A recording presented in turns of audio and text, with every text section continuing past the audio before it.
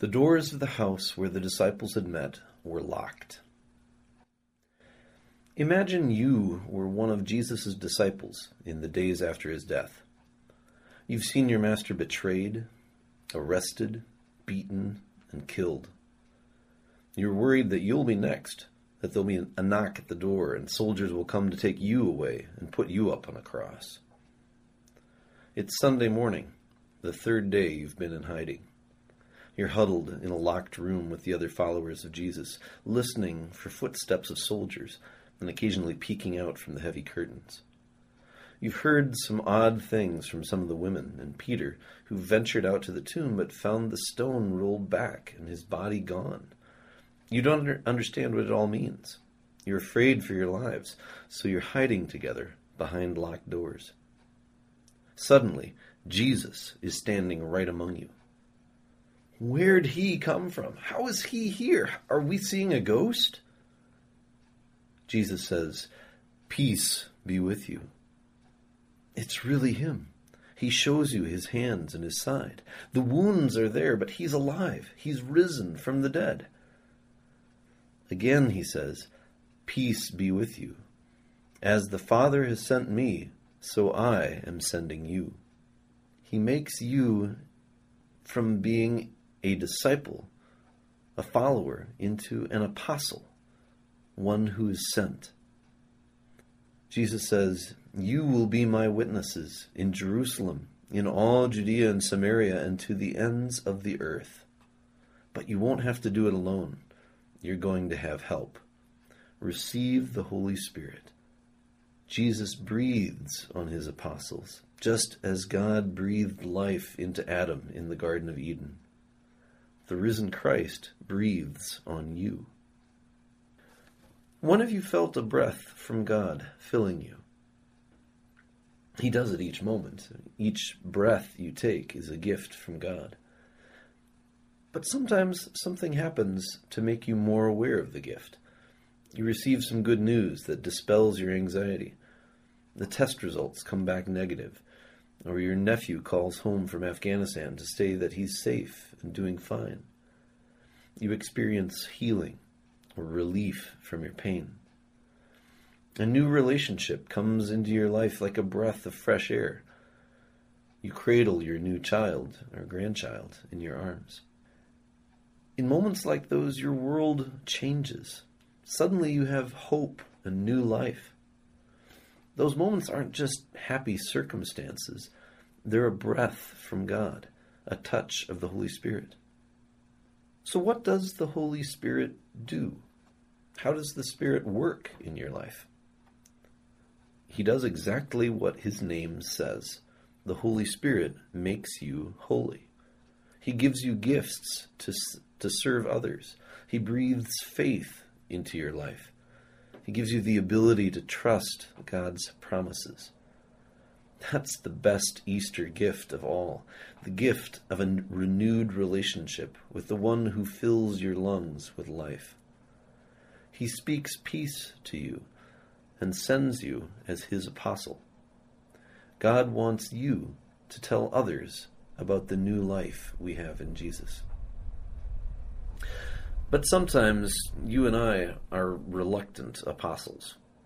We don't want to go out of our way. We prefer to stay in our locked rooms. Someone else can tell people about Jesus. We can find other people to be missionaries and preachers, can't we? Isn't it the job of the pastors to spread the good news? We don't have to do it ourselves, do we? I remember seeing a sign above the exit from a church that said, "You are now entering the mission field." You see, the mission field is not just in Spain and Africa and Asia. It's right outside our doors. Jesus calls each one of us to be a missionary. So often people tell me it would be way out of their comfort zone to talk about their faith with someone. You say, well, I wouldn't know what to say. They might not appreciate it. What if they were offended? Or what if they made fun of me? Besides, isn't faith a private matter? Something you keep close to you? No. Faith in Jesus Christ is not private. It is a relationship, so it is very personal, but it's never private. You may be the only Bible some people ever read. Jesus wants you to tell others about him. As the Father has sent me, so I am sending you, Jesus says, to the first apostles and to you and me today. I want you to be my witnesses, he tells us, and so I breathe on you the Holy Spirit. Here's what I want you to do, Jesus says. If you forgive the sins of any, they are forgiven them. If you do not forgive them, they are not forgiven.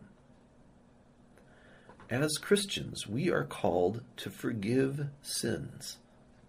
That's a high calling. We announce God's forgiveness to one another and to others who need to hear it. I don't know anyone who doesn't need forgiveness. Do you? God calls us to live as forgiven and forgiving people. We are to share the forgiveness that we have received. A few years ago, I got to see a film called The Power of Forgiveness. In it, Elie Wiesel says, there are two kinds of forgiveness. The forgiveness we receive from God and the forgiveness we give to one another. When you forgive someone for something they have done against you, it allows you to let go of the pain in that memory. Alexandra Saley says, if we let go of the pain in the memory, we can have the memory, but it doesn't control us. When memory controls us, we are puppets of the past. When you forgive someone, you don't forget what happened. You may need to have boundaries around yourself so the person doesn't hurt you again. But when you forgive, you no longer allow the pain of the past to control you. Forgiveness frees you from the cycle of anger and the desire for vengeance. One of the stories of forgiveness that the film lifts up is the Amish school shooting that happened in 2006. 5 Amish girls were killed and 5 others wounded right in their classroom. Shortly after that, members of the community went to visit the parents of the shooter to let them know that they had forgiven them. Their ability to forgive is based on their deep faith and the power of community to support them when faced with devastating challenges. Forgiveness is woven into the fabric of the Amish culture. This doesn't mean that they don't feel pain, grief, and anger. It means that each day they practice forgiveness, and their anger is not continuously fueled by resentment and the desire for revenge.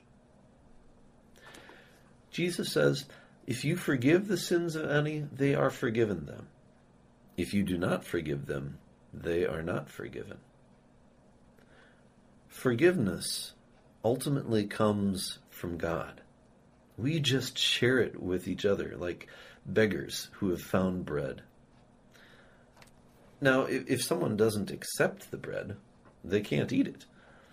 In the same way, people who don't repent, who don't turn back to God, are not forgiven.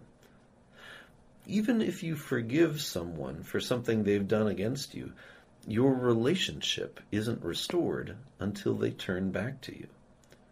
You can't have a renewed relationship with someone if that person won't even talk to you. It's the same with God. Repentance results in restored relationship. Now, repentance isn't something that we manufacture in ourselves. It's something that God works in us. The word of forgiveness usually comes before repentance.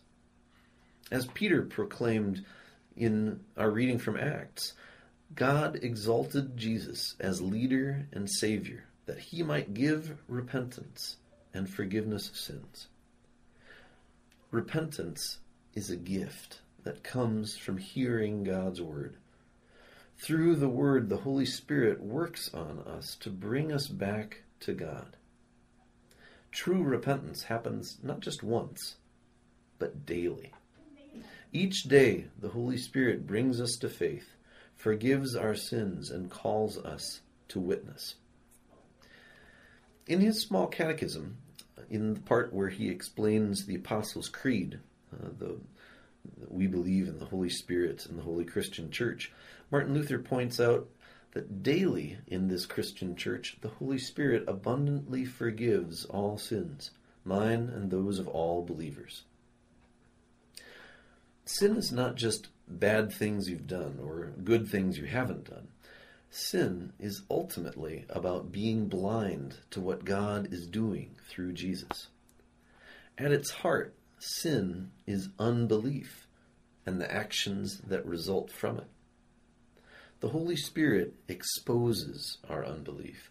He confronts and convicts us of our sin, and then he speaks the word to us to give us forgiveness through Jesus.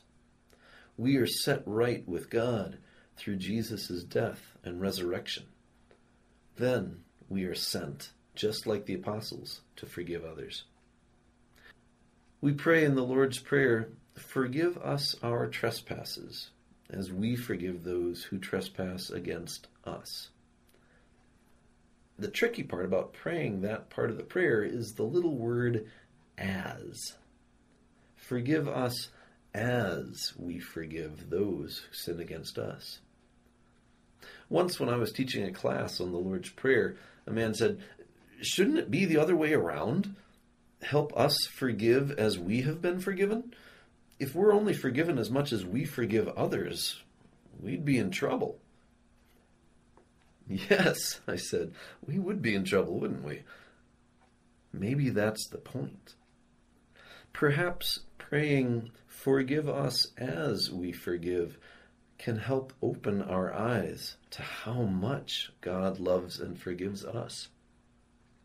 Despite our rebellion against God, despite our neglect of our relationships with Him and our neighbors, despite our misuse of God's good creation, God still loves and forgives us.